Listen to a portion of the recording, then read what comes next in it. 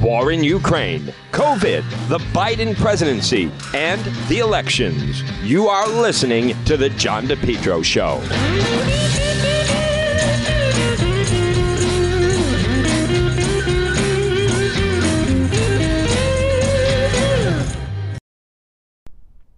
Folks, remember, for all your tree service, well, you want to call Yankee Tree. Call them today, 401-439-6028. Yankee Tree Service, yankeetreeservice.com. What can they do? They do it all. Tree trimming, experts based right in Lincoln, tree removal since 2006, and also 24/7 emergency service available. Call Yankee Tree Service today, 439-6028. 439-6028.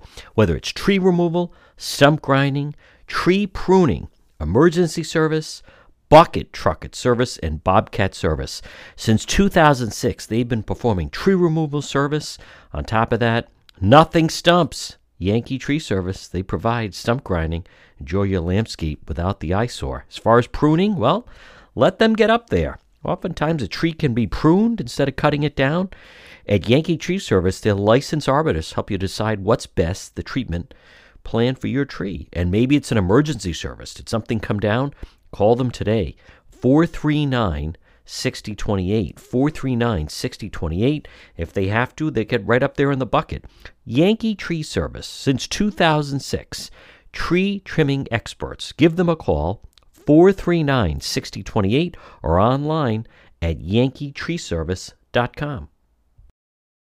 Folks, you're listening to the John DePetro Show. It's AM 1380, 99.9 FM. You can always listen online at the website, depetro.com. Well, it's Wednesday.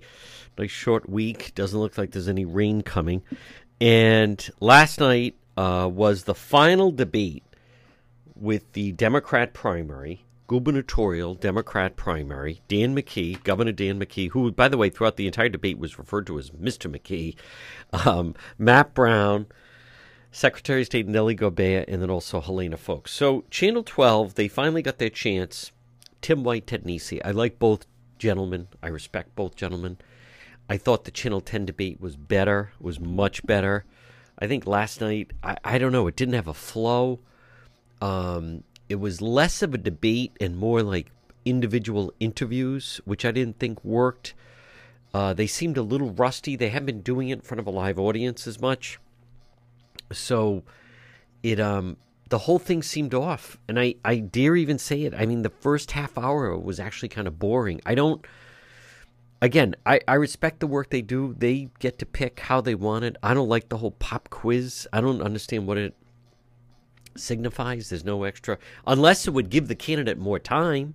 Maybe that would be interesting. If you win the pop quiz, you get extra time. You get to select a topic you want to try, like something like that. That would make it interesting. That's a little bit of game show, but I don't like the speed round, rapid fire, simply because they're all basically saying the same thing. So, but I think the most they come out of it, Helena Bonanno Foulkes, who, by the way, has never fully decided, is she Helena Foulkes or Helena Bonanno Foulkes, her maiden name. She would say it, but then the Chiron, both Channel 10 and 12, they just have Helena Foulkes, former CBS executive. She had her best night last night. She's out with a very strong attack ad. I just wonder if it's a little too late. But I thought the most interesting thing was Channel 12. Governor McKee has avoided being on Channel 12. He has not sat down for newsmakers. He blames them for a lot of his legal trouble because of their investigative reporting. So last night was the first time they got to really question him about the FBI probe on Governor McKee, on also the subpoenas. And I thought they were a little harsh on Matt Brown, who was saying that Governor McKee should resign if he's indicted. Let's dip into that Channel 12 debate from last night.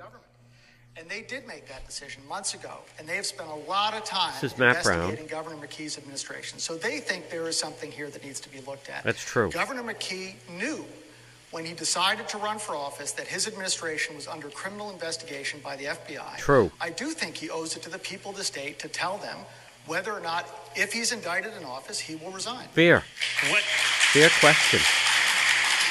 What evidence do you have, though, that this investigation, I mean, you drop if Mr. McKee is indicted. There is no, again, indication that he is the target of this investigation. Oh, come on. Come on, Tim White. That's in fact the case. And I want to He remind signed the off audience on the that contract. This is a live studio, and we will take time away from your candidate when you applaud. Mr. Brown. I don't like As I that said, at Tim, all. the FBI is not really interested in going after staff members. He's They're right. interested in rooting out corruption at the top. The Correct. people in power. That's what they spend That's their time right. on.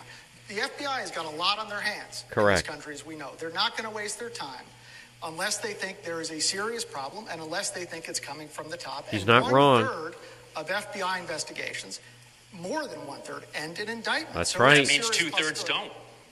That's A a majority don't. and Why if is he Rhode Islanders defending want to take that? chance, that there's better than a 1/3 chance that, Yep. that we've got a governor Yeah, but in and office nobody who may else be on the indicted stage is under in investigation. in the coming months, if they want to take that chance, I would not support that. Before I go to Ms. Folks, Mr. McKee, would you like 30 seconds to respond to any of that, or do you want me to move on? Notice he calls him Mr. McKee. I want to just go back to where they had him on the ropes. Was Governor McKee was really uncomfortable about how come he won't share who in his office has received a subpoena. So I thought that was like the best part of the night. And it comes in right here. This is where they finally work their way into it.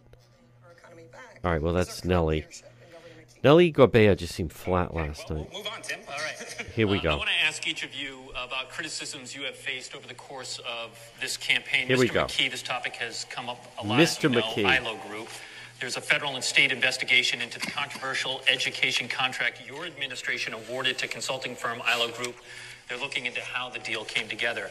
Now, your office has repeatedly refused to tell us if your administration has been subpoenaed True. as part of this probe. So Yep. please answer it now.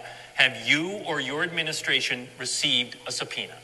So I've answered the question about myself. No. Now, as far as the situation in terms of that contract or that ILO agreement, What about I'm happy your to talk about administration? that in more detail if you want. Okay, but has your administration received a subpoena? My administration is dealing with it in terms of internally, in terms of the fact that we have someone that's served 5 administrations in our legal. Is you that can a yes? give them a call. Is that a yes? No, that's not. I'm not making comment on that. I'm not going to make comment on that. You can. That'll be handled. Do you think the internally by people of Rhode I've Island answered have the a right question to know? Have a I've right answered to the know? question about myself. Right? No. The answer is no. Do you think the people of Rhode Island have a right to know whether or not your administration has been subpoenaed by the federal Fair government? question. They have the right to know from me whether I have or not. But I what said about- no. You're not responsible for your entire administration? Of course I am. Okay. The way that it's being handled right now is the way it should be handled by somebody that has experience relative to the issues, and they don't have to do it. And the fact of the matter is that the explanation that was given, which through a letter, you have it, Tim. The reason that was given, I think, is substantial. It's Well, appropriate. what is that letter? You have defended throughout the campaign your handling of the ILO contract, but if it wasn't all that bad, how come the General Assembly passed a law to overhaul the Fair bidding question. process? Because they felt it was abused. And in fact, Mr. McKee, you signed it. Mr. If nothing McKee, was not wrong, Governor then Why McKee. agree to change the law that Mr. handles these McKee. public bids? Well, because I filed a state statute. And the reason that got changed is because we did file a state statute in the procurement process that went underway for the Department of Administration. Remember, I want to just reflect a little bit about where we were on March 2nd, here we go. 2021. Unbelievable. We were in the state of emergency. State like of we've never emergency. You know, that was he was rattled. No question about it. He was rattled. I'll say this though. The debate just never picked up momentum. I thought there was too much interjection between, and I respect and like both Ted Nesi, Tim White. I thought there was too much interruption. What's the point of having a crowd if every time they react and just very quickly applaud, you then yell? I thought a reprimand them is maybe a better word. I think Governor McKee was very relieved to come out of that thing, and the only thing that changed was I thought Helena Folks had a very good night. She did, as a matter of fact. And also, she's out with a new ad. She is out with a new commercial that I want to just quickly play on this Wednesday. I just don't know. I get the sense that maybe she she wished she had more time. She obviously doesn't have more time. But listen to, this is a pretty strong ad. She goes after both McKee and Nellie. Here we go. Dan McKee, the worst job approval of any governor in America. Mired in an FBI investigation of a contract awarded to his cronies. Nellie Gorbea refuses responsibility for a voting fiasco even though she's the state's chief election officer. Instead, she blames the vendor, who she hired. Her big idea? Raise taxes on companies like Dell's, Iggy's, and others. Helena Folks, the plans and experience to get big things done in Rhode Island. The choice? Old politics or new leadership. You know, I like that. Old politics or new leadership. Again, less than a week to go. We'll see if it pans out. All right, it's Wednesday. You're listening to The John DePietro Show. The next time you have an emergency, head straight to AtMed Urgent Care. 2 locations, 1524 Atwood Avenue, Suite 122 in Johnston, or East Greenwich 5750 Post Road. AtMed Urgent Care. Urgent healthcare facility providing comprehensive outpatient health care to individuals, families, specializing in ambulatory medicine, diagnostic treatment service. AtMed Urgent Care. They provide immunization, school, sports physicals. They're a cost-efficient healthcare alternative to hospital-based emergencies. They're open 7 days a week, walk-in routine urgent care, minor surgical, orthopedic and trauma, work-related injuries, physical exams, drug testing, full laboratory services, and with AtMed Urgent Care, they offer mononuclear antibody infusions. You, someone in your family suffering from COVID, you want to go straight to AtMed Urgent Care. 2 locations, Johnston, 1524 Atwood Avenue, Suite 122, or East Greenwich, 5750 Post Road, online at atmedurgentcare.net. To the John DePietro Show weekdays. We start at 11. We go until 2. It's AM 1380, 99.9 FM. You can always listen online at the website, depetro.com. Joining us right now, he is a columnist of the Boston Globe, and it's Dan McGowan. And Dan McGowan, you were at Rhode Island College. It was the big WPRI debate. I watched it on television. Tim White, Ted Nesi, 4 of the Democrat candidates on stage. You wrote a column about the 5th who was not included. But I'd like to hear your thoughts of firsthand account of being at Rhode Island College in the audience for the debate last night. Yeah, you know, when you've been to enough of these debates that when there is kind of that live crowd feel, you know, it has the makings of, you know, a little bit of a sporting event kind of thing. There's anticipation, there's kind of energy in the crowd. You know, I thought overall when I you know watched the debate, there was nothing I came away with where I said, boy, there was, you know, this memorable back and forth. I thought Tim and Ted did a nice job, but maybe overdid it when it came to kind of controlling, yes, you know, outbursts, whether it's both from the crowd or from the other candidates. You know, we didn't see the same level of discourse that you saw, you know, from Channel 10 during their debate last week. Now, look, I think there's room for both things, right? This is a more cerebral group, and you know, they want to put on the best, you know, debate that kind of, you know, mirrors some version of like a presidential debate. I thought Gene Valcenti, when he did it for Channel 10 last week, he was willing to let everybody kind of take their gloves off. And so, you know, it was nice to see kind of both back to back in some ways, but you almost wish you could switch it around. You almost wish you could set the tone a week ago where, you know, there's a thoughtful discussion on some of the important issues of the moment.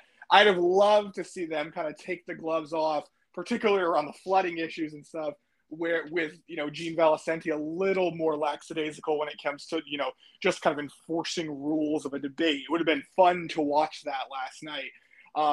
You know, for me, I thought Helena Folks probably had her best performance. Agreed. Absolutely. And I thought, and I'll say this, I thought Governor McKee, you know, essentially held serve in this one. He did not come out as roughed up as he was last week. I mean, he was in the ropes last week. I think he had a tough time last week. This one, you know, his staff calmed him down a bit. I think he was, you know, as he was gearing up for this debate, I think he was preparing for kind of a contentious kind of fight with the guys from Channel 12. They, you know, preached really hard to him. you got to stay on message. You got to stay, composed. You got to be a little self-deprecating. And for the most part, I thought he did come across that way. If you were kind of a leaning McKee voter last night, nothing you saw said, oh boy, that guy's going to change my mind. All that being said, I thought the worst performance of the night, given the dynamics and given the stakes, was Nellie Gorbea. I thought she, she's taken a lot of hits right now, and she just never quite got on message. No. And delivered. Helena Foulkes was of those two, certainly Helena Foulkes was stronger. Tim McGowan, you and I have discussed, there's definitely been some in the background. The McKee people blame Channel 12, right or wrong, but they blame them for the Tony Silva thing. I think they blame them for the FBI investigation with ILO. But listen, as a member of the media, did you think that maybe that came into play a little bit last night, where they were giving him more latitude to try to seem like they were being fair? He got a lot of time last night. Yeah, I'd love to see the time breakdown, because I know how hard they work on trying to be equal. It's why you'll hear at times Tim White say, I owe you time here to a different candidate.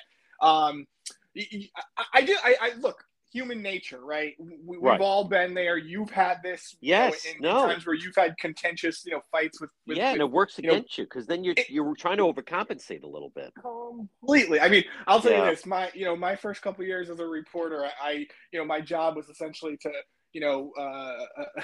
frustrate the Tavares administration, as a reporter. And you do, after you get, into those kind of testy back and forth with staff or with the mayor, do you give them the benefit of the doubt sometimes? Exactly. The answer is absolutely yes. And so, I think so.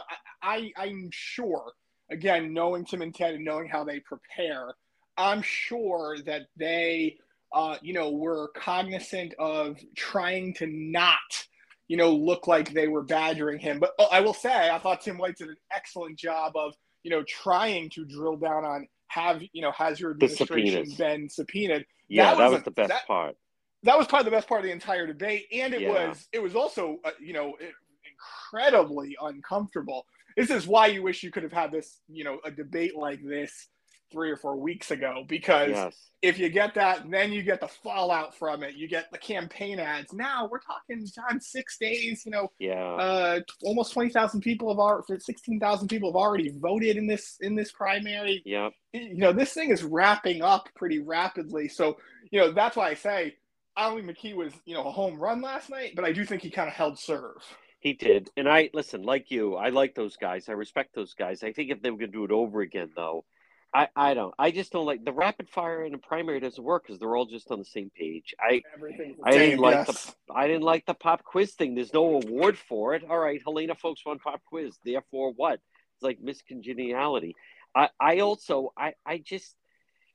The best part really got going was the soccer at the stadium. It was kind of at the end. And just your thought on what is your thought on Tim White? I thought he was pretty rough with Matt Brown about the allegation about Dan McKee could get indicted. I mean, come on. He's obviously signed off on the whole thing. I mean, I didn't think Matt Brown was wrong, but what do you think of that exchange between your former colleague Tim White and Matt Brown about you have no evidence he's going to be indicted? I mean, that's how they work. They're not going for a staffer that signed off on it. Ultimately, it would be on the top guy. Well, you and I just talked about the issue that it's a really important question is, how do you handle it when you're when you're the media outlet that is the kind of has broken a lot of the stories on that issue. If anything, it's not so much that they played kid gloves with Governor McKee. It's that they, in some ways, maybe over defended to Matt Brown. And I think I think that's something that probably did happen. Now, again, that's the effort to be as, fair as possible. But you're right. It did kind of take, almost unlike last week where it kind of became a little bit of a free for all. And, people don't like that either at times. It's more entertaining television, of course, but does it get a lot done?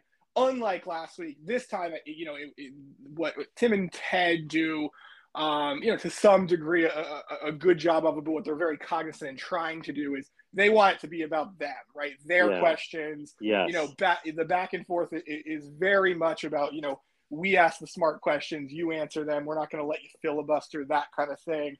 And so, yeah, I mean, I think in that setting, I mean, if I'm Governor McKee and you could see it, John, you asked, you know, what's it like to be in the room?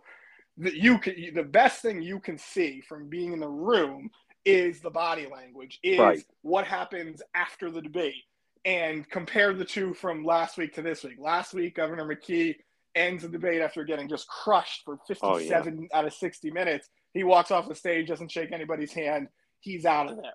What happens last night? Governor McKee's, you know, at some points kind of cracking jokes, kind of trying to get some, you know, laughs from people. Even I think he got Tim and Ted to crack up a little bit. And then right at the end, boom, you know, shake hands with everybody. Because this is one of those things. I know I just won, is what in his head is what he's thinking. You know, I'm going to stand tall. I survived, you know, that debate. It's winning the, you know, he won the boxing matchup, you know, by decision essentially. Yeah, and I think we even heard the live mic. Ted Nesi said, I think to him, "You made it." I mean, at the you did he say? I actually didn't know that. Did that really happen? Very end. Watch the very end. I was very surprised. It was the live mic. I'm sure they thought they'd cut away, but you heard Ted Nesi say to Governor McKee, "You made it. It's over." One final element of that, and again, I know we're being very inside here, but that was also the first debate this season that those two have done with an audience, and I think that played into it because it takes a while to get used to the crowd. My thing, if you're gonna have a crowd, you can't keep reprimanding the crowd about. I mean, of course they're gonna react. It's one thing if it goes on and on, but I think, you know, the other debates they've done, Lieutenant Governor, Mayor, CD1, they were all in studio. Yep. I think they could have used another practice game in front of a crowd because it is different, and they seem to be oversensitive. And I get it, you know, because they're eating up at the clock. It's much different in front of that crowd. So you're right. Maybe a repetition. It would have been good. Maybe, you know, even though the CD2 debate was a little bit sleepy, you know, you could have done that in front of a crowd almost just as the trial run. Exactly. You know, Rhode Island College would have been glad to, of course, do that. And you know, I will say I think you're right about this. Like, you know, I've been in the room, whether it's at PPAC or at Rick or at other places where, you know, the crowd can become a circus. That crowd was not a circus. That was, you know, yes, there were a handful, you know, there were strong supporters for McKee. There were strong supporters actually for Matt Brown, less so, I think, for the other two, for Helena Foulkes and Nellie Gorbea. They certainly had their supporters, but just they were more kind of, I guess, respectful of the rules that were laid out. But you know, kind of clapping when a candidate delivers, you know, a good punchline, it doesn't hurt anybody. I don't think it hurts the crowd at home. Where it hurts is, if you remember, there was years ago when, you know, Anthony Gemma was a disaster as a candidate in a lot of ways. You know, he used to talk to the crowd in the PPAC as opposed to talking to the thousands of people watching on TV. By the way, that's to the candidate's detriment, not to anything else. Right. Or people are booing. I think you're right. Yeah. And Dan McGowan, finally, before I take a quick break, I think locally, everyone should think about maybe extending it to a 90-minute debate. I mean, as someone that has watched them all I keep hearing is 30 seconds, short on time here, we're way behind. The whole thing is so rushed constantly. 30 seconds more than we got to go to closing. And I don't know, maybe it should be extended a little bit. I mean, I don't think the candidates would balk. It would just make potentially for more of a comfortable back and forth. Yeah. I always get the sense in watching these, and I've watched every single one, that everybody just seems so under the gun. And then I just start to ask, like, where's the fire? What's the rush? Yeah. Maybe it should be extended an extra half hour. I actually think that would be a great idea. I will tell you, now this was not on television, low stakes, but I moderated the very first debate of the Providence mayoral race this year. Well, no, wait a minute. That was, 4 hours long? Well, I was going to say, so there's a line to be had, right? But right, I don't know about that. You're right that 90 minutes is probably a better way to do it. The other thing, good thing, and as you mentioned, I wrote a column about Luis Munoz not being on the stage. I actually agree with the decision. I don't think he deserves to be on stage. Yeah. The thing about it is when you have four up there, you know, you are cutting into each other's time. General election debate, I would hope that Channel 12 does not allow any of those fringe candidates on the stage, and that you get Ashley Yes. Kalisz versus whoever. 60 minutes could be a thoughtful discussion with two people, but the more candidates you get, I mean, you see this so much in the congressional race because it's just the candidates are just piling on top of each other, and they have no room to maneuver. It's a little bit like those presidential debates that you see when there's 10 people on the stage. Yeah. And only Donald Trump gets to speak. That's right.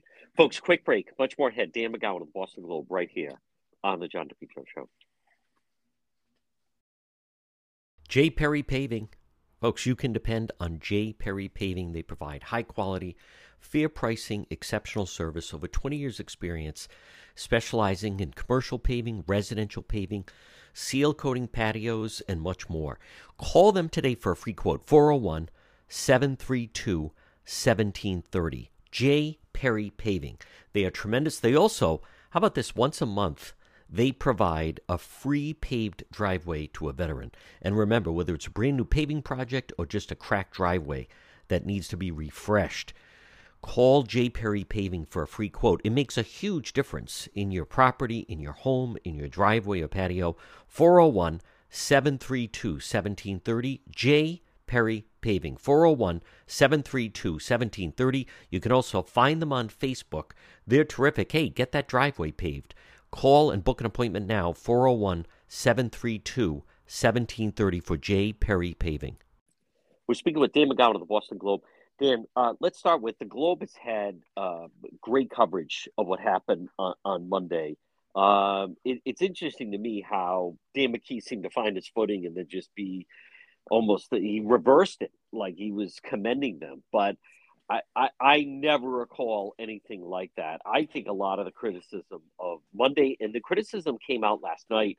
I thought Channel 12 actually brought out a good point that people stuck in traffic, they're still running Labor Day messages on DOT on the board.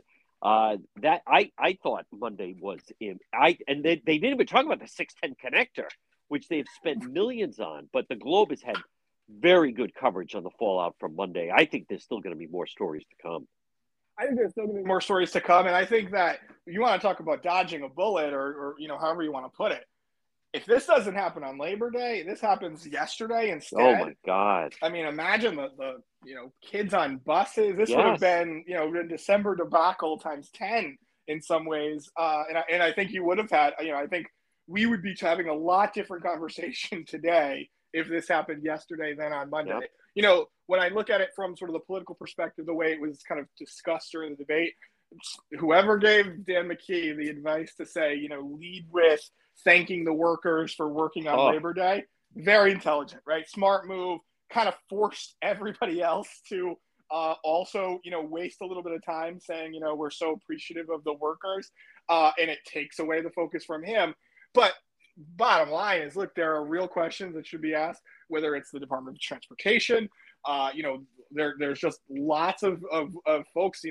You're exactly right. When you're on the highway and you're driving up and you're getting a quirky message about drunk driving when you're actually driving into a flood, that's not a good thing. That's a massive blunder. It's interesting. If it happened yesterday, I would say that would be the end of Dan McKee's political campaign. I also think if it happened maybe 3 weeks ago, it could have been the end of Dan McKee's political campaign. It actually just happens at almost the perfect time in a moment where, thankfully, there were not as many people on the road as there could have been on any other normal day. And so he almost, it's almost like the stars are aligning for him, because even the mistakes can kind of be covered up in some ways. Yeah, and he set the new threshold. Nobody died, so people were inconvenienced. I mean, is that where we are? I mean, that was not Monday. That was not a 15, 20-minute flight delay. That was really hairy for people. And all those cars, I mean, any mechanic, you get water into a car, it's never the same. But that 610 connector, I cannot believe the amount of money that's been spent and how there was just no excuse for that. Now, also, Dan McGowan, Boston Globe has good pieces. You're right. Nellie Gorbea, boy, 2 more glitches now between in the mayoral race. And then now there's also a story how Dan McKee is filing saying that this spending that she's doing goes outside of the bounds of what's allowed. Yeah, this is one of those. This is the challenge, for people who probably hear you and I'm sure I belabor this maybe too much. Is when you start to talk about money and campaigns and what you can do and what you can't. The challenge when you're somebody like Nelly Gorbea, at the end of a campaign is you're out of money and you can't respond in any significant way. And so what you have here is you have a true blunder when it comes to they spelled Gonzalo Cuervo's name wrong. There's these 55 voters that cast ballots for, with candidates from the 2018 elections. Those are real mistakes that you have to answer for kind of in your official capacity and your campaign capacity. Then, yes, you're kind of at this last moment where the McKee administration, the McKee campaign says, hey, you're about to attack us on the air with, one of these super PAC independent expenditures, but they didn't do it the right way, which, by the way, happens in lots of campaigns. But what also happens in lots of campaigns is somebody files a complaint and you get a little bit of news coverage out of it. What Nelly Gorbea, she's almost back against the wall right now. She's trying to finish out this campaign, but for the first time in really a year since announcing, she now has some adversity, and it just doesn't feel like it. One, I think it's too late, and she doesn't have enough money to kind of get back on air and get back on her feet and try to kind of explain this thing away. So 6 days to go. Boy, I'd much rather be Dan McKee right now than Nelly Gorbea, if we agree that those two are kind of in the top tier candidates. I do. And Dan McGowan, he seems to even feel it, that he has just been able to pull away all those union endorsements, all the money that's come flowing in. He's feeling it. Folks, I thought last night that she did do her best. I think the format didn't favor someone who was trying to have a real dominating night, just because the way it was broken up, and probably a little bit too little too late. Now, folks, also in today's Boston Globe, full recap of all the primary elections yesterday, plus this Patriot coverage. And then also, Dan McGowan, as you mentioned, Roadmap, first of all, happy belated birthday. But I want to remind people, now they still have time where they can fill out everyone that they think are going to win coming up. It's less than a week now. It's Tuesday, September 13th in the Rhode Island primary. Yeah, we've got this contest, John, that for folks out there, it's completely free. And it's your traditional, I think the way you pick Sunday football games. It's just like that, except it's all the primary races for General Assembly, statewide office, and then the Providence mayor's race. So we're talking, 50 or so, races that you can pick. We're going to give away prizes to the winners, but it's completely free. If you subscribe to Roadmap, you get to do it. And John, we're already, I think 550 folks have now subscribed to this. So this is a big contest. Yeah. I hope we'll be able to have a good enough prize for the winners, but it's fun. And I'll tell you, the inside baseball thing, John, is I get to see what everybody submits. So I get to see everybody, who the insiders are picking in all these races. I don't publish that stuff, that there's some level of anonymity to this. But if you're out there and you're listening and you kind of love Rhode Island politics, join the contest. It's really easy, and you can pick every winner, and again, for prizes. Folks, again, also in the Globe, new name for the Dunk, plus Coach Cooley has a contract extension. Again, you can get it through Roadmap. Dan McGowan, how can people, one more time, get Roadmap? Yeah, very simple, folks. All you have to do is send me a blank email, just a blank email to rinews@globe.com, rinews@globe.com. I'll sign you right up. You'll start getting it first thing tomorrow morning. Folks, he is Dan McGowan. Dan, great job as always, and we'll talk to you again. All right, talk soon, John. Thanks so much. Propane Plus in Rhode Island for all your propane needs. Call them 401-885-4209. In Massachusetts, you can reach them at 508-252-3359. Propane, heating and cooling. It's Propane Plus. Their team's been there 3 generations. They're available 24/7 for service and delivery, and they plan on serving you for a long time to come. They offer online billing, ability to schedule a service delivery at the click of a button, and remember, all customers receive a free safety inspection on their equipment. It's Propane Plus, and remember, with propane, it's affordable, sustainable, equitable, good for the environment, and now it's renewable. Call Propane Plus today at 401-885-4209. In Massachusetts, call them at 252-3359. They're very easy to navigate website. It's propaneplus.com. Propane Plus. Call them 401-885-4209. To the John DePietro Show weekdays. We start at 11. We go until 2. It's AM 1380, 99.9 FM. You can always listen online at the website, depetro.com. Joining me right now is one of my siblings. She is an independent columnist, opinion maker. It is Donna Perry. And DJ, I want to start off. It can't be ignored. Washington Post, huge bombshell where, and this, I'm interested to see how this plays out, but this really starts to play into the reason for the raid. They are reporting that we don't know the country, I don't believe, as of yet. But some of the documents found at Mar-a-Lago during the raid were nuclear capabilities of a certain country. Now, that is very concerning. We're not sure who it might be. There's a lot of speculation. Potentially something was either, again, total speculation, sold to the Saudis or to Russia. We don't know the country, I don't believe, but why you would have the nuclear components, capabilities, strength, the weaknesses of a country in regards to their nuclear arsenal, those are these are very, very serious allegations. And again, I think I want people to understand the Washington Post would not be publishing this if they didn't have it totally nailed down that that's what was among the documents. Yeah, and good to be with you, JD. You know, this is the rabbit hole that Trump may now be really going down into. And I don't say that lightly. As you say, John, like, I don't know that there's a bottom to this. If this is playing out, as you say, it's one thing for people like MSNBC Joy Reid to spout out stuff on her show, which she's gone into even a deeper direction.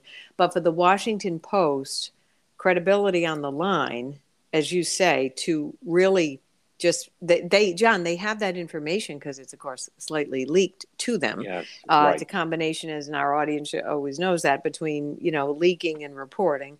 But look, I just think this is really now validating, unfortunately, that at the top apparatus of this country's national security, they are very concerned.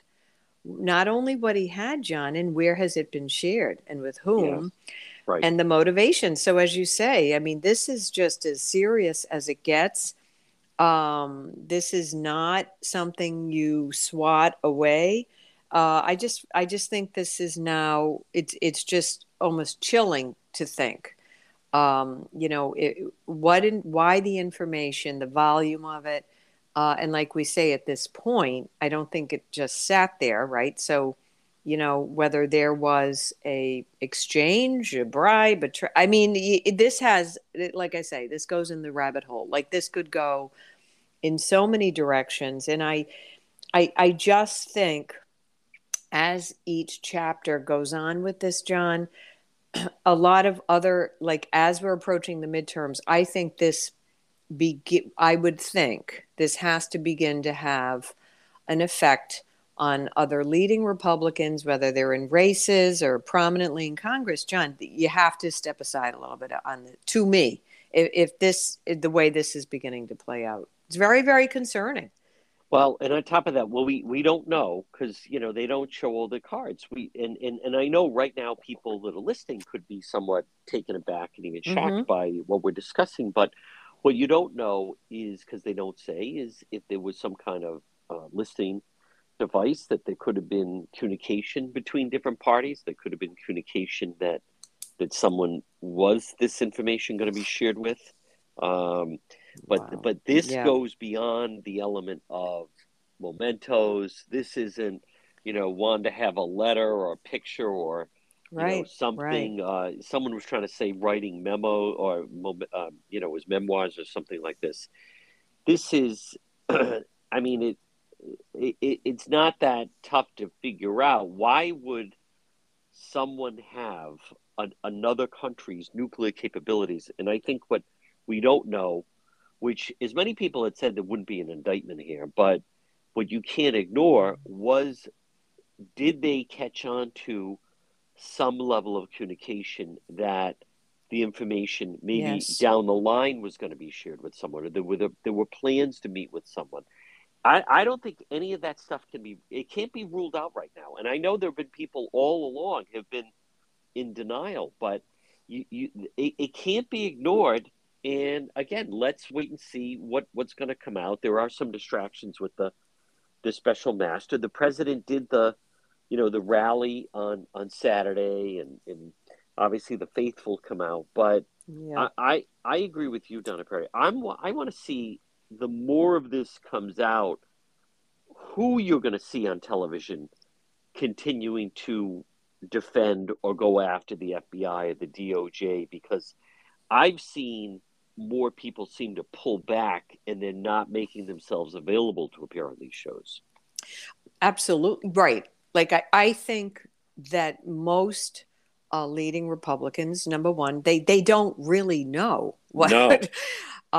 And I think when you get into this territory, this is very serious, and a former president, we're in uncharted territory, let's face it. So I think, never mind, there's crazy people online on both sides, on both sides of the issue. They're obviously trying to be sensitive to the nature of this. It is the former president, but we've never had a former president with this stash of, documents of this nature. And I will say, despite what a lot of people probably want to think of, the media jumping out, John, I actually think they're probably being restrained. Very much. If you are the editor and the owners, which is, Bezos of the Washington Post, you're being like, hey, guys, you're going to go out there. You got to be 1,000% correct. That's If right. anything, I think they're Yes. actually being cautious. Yes. It could Because- have more than that they're letting on right now. Yeah, because it's also like, as has now been, as people begin to absorb this, and it's after the summer and the Labor Day. Look, like we have, as always, we have spies, if you will, but we have people in very sensitive posts all over the world. And all of this goes around in like 5 seconds online. So like, John, like people could be in danger who represent the U.S. for a whole lot of reasons. I mean, this is highly sensitive. And I just think because there's a lot that's not known, of course, I think there's a sense by that even people who former a big Republican, I'll just, AG William Barr. Now he came out and he feels the DOJ, he's a DOJ type of guy. He said their hands should not be tied. He seems to have not a lot of confidence in this very youngish, like a Florida, that's really like a local judge who, did get to decide on the special master. Right. Barr is saying he feels that it was a very deeply flawed ruling, and he's urging the government them should appeal. Yeah. just appeal it, because I think he of all people, he knows, as we're saying, the nature of what we're talking about is very serious, and he's saying you don't want to buy time.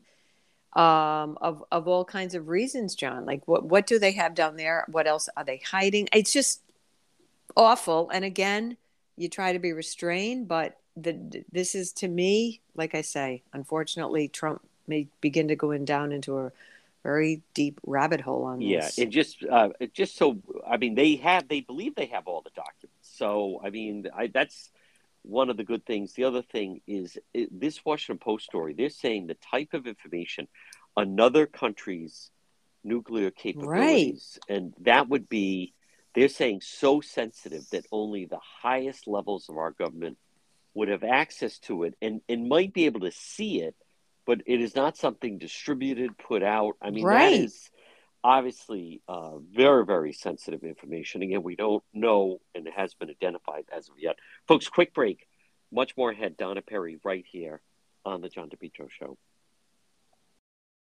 The Coesit Inn, 226 Coesit Avenue in West Warwick, Rhode Island tradition since 1977. Delicious food, great atmosphere, whether it's lunch or dinner or drinks in the lounge. They can also accommodate large groups. A great meal, a feast, is waiting for you at the Coesit Inn. Stop in and see them all year round. 226 Coesit Avenue in West Warwick. They're waiting for you at the Coesit Inn. We're speaking with independent columnist, opinion maker Donna Perry. Well, DJ, the Massachusetts primary, was held yesterday. Rhode Island is next week. And I'd like to hear your kind of recap a little bit on some of the races. The match is now set. It will be Jeff Deal, victorious in the Republican primary for governor, and then Maura Healey. I want to see several things. Number one, I want to see if this is actually going to be a race. I just wonder if we're in a mode right now of how, Charlie Baker was the governor for the past 8 years. There's almost a feeling of like, okay, a man was just governor for 8 years. Now let's have a woman governor for the next 8 years. As much as the race is set, I'm waiting to see some polls to see if we're actually going to have a race there, because out of the box, it would seem that Maura Healey is, very much the favorite here, and Deal has not been, communicating with what we call the mainstream press. Right. So let's talk a little bit about yesterday. Sure.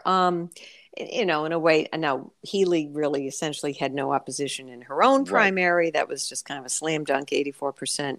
And I think, unfortunately, Deal has a lot of stuff working against him. And right out of the gate, before it was midnight, Healey, sends out the statement, what else? Deal wants to bring Trumpism to Massachusetts. He's following John, she's right at it. All right. He's following the Trump playbook, anger, extremism, and that's not what Mass is all about. So that was like the first 10 seconds of when it was obvious that he won and she won.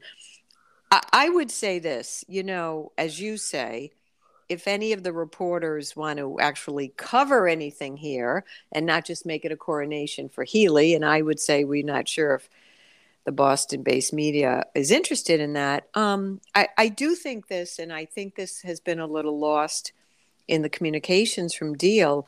Look, he also had a very decent record as serving as a legislator in the Mass legislature. Obviously she's just going to do this, you're a Trump guy. I think if they have some smart communications, he has to talk about other parts of his earlier record and say, look, I am, this is a caricature that you just want to say I'm, a Trump guy, but here's what I did when I was in there. And I think the only chance a Republican can have, in my view, and I know he's not in the mold of like a Baker, but the reason Baker was always so successful, John, he managed to articulate to the public that there is a lot of extremes on Beacon Hill. And certainly the progressives are on the march in Massachusetts. That's an understatement. And I think you have to say, look, I don't know that Deal can pull this off, but say, like, you need some counterbalance to the extremes there. And I do wonder sometimes that's why a moderate Republican was able to win. Like a guy, a lot of it was Baker. His tone and personality, in my view, was always kind of pitch perfect for the state he's operating in. Not in Texas. So that race is set.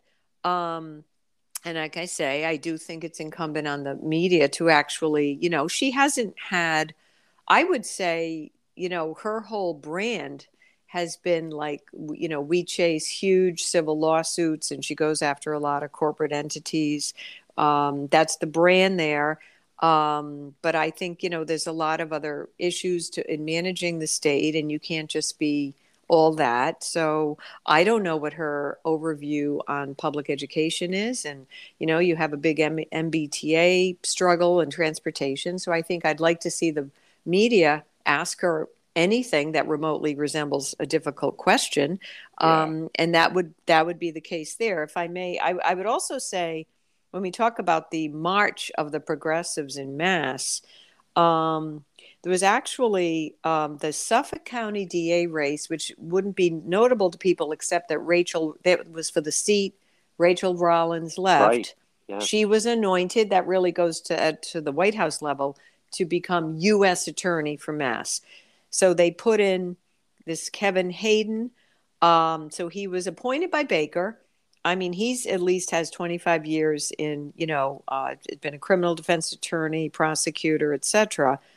And then really had this kind of fierce contest with this Ricardo Arroyo, who, John, very young guy, early 30s, really has no prosecutor Right. experience. And we're Yep. seeing this.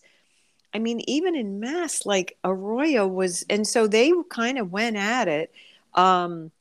They are declaring Hayden has won. Wow.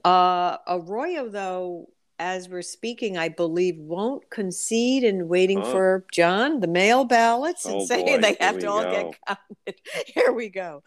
That's where that stands. Like, I would just say in Hayden's defense, he was correct to say, well, just because the guy was like the darling of the progressives, which completely run the Boston City Council, by the way. Sure.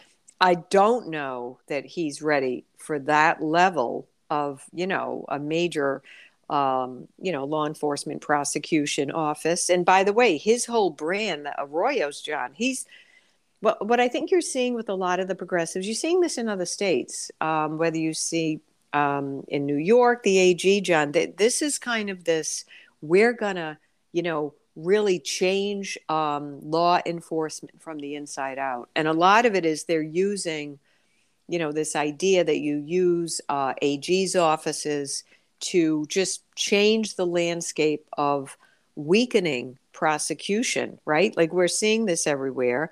Arroyo, John, talked about wants no cash bail and, this kind of very lenient outlook. And he had the backing. It did divide, if you will, the kind of Massachusetts heavyweights of the Dems, because he's had the backing of Michelle Wu. Yep. She kind of went right after that to push him. So I think it's a little bit of a knock on her judgment when Kevin Hayden came right out and said, well, he has no prosecution experience. Yeah. You're going to put him in a role that high? So we'll see. They got into a thing about that Arroyo had, as a younger person in high school, there was a sexual assault allegation. He was never proven. It's a messy case. And then he claimed they leaked it because they, have control of the files. So that went on and on. But that's where that stands. And then, John, if I may, the race for Massachusetts Attorney General to succeed Healy, that's coming out as a bit of a surprise. So Andrea Campbell, who also big on the council, not big on any prosecution experience. John, she would be the Attorney General for the state of Massachusetts. Wow. She would be the first Black female in that role, I believe, first Black person in that role at all, but also little thin on experience. And in the closing days, the biggest competitor in the Democratic primary was this Shannon Lease Reardon, who was known as a very tough labor attorney, certainly liberal. However, she's got like a lot of experience, and Elizabeth Warren and then Michelle Wu actually backed her. So they were in a statistical dead heat just days before the Labor Day weekend. So that's kind of funny because suddenly Campbell kind of went up, John, 8 or 9 points. Wow. And again, a lot of the mail ballots coming in. Yep. So that's where that appears to stand. Now, she would face the Republican Jay McMahon for AG. Unfortunately, we'll see. He's going to have to make a run Uphill at that. climb. Yes. Yep. Folks, quick break. Much more ahead. Donna Perry right here on the John DePetro Show.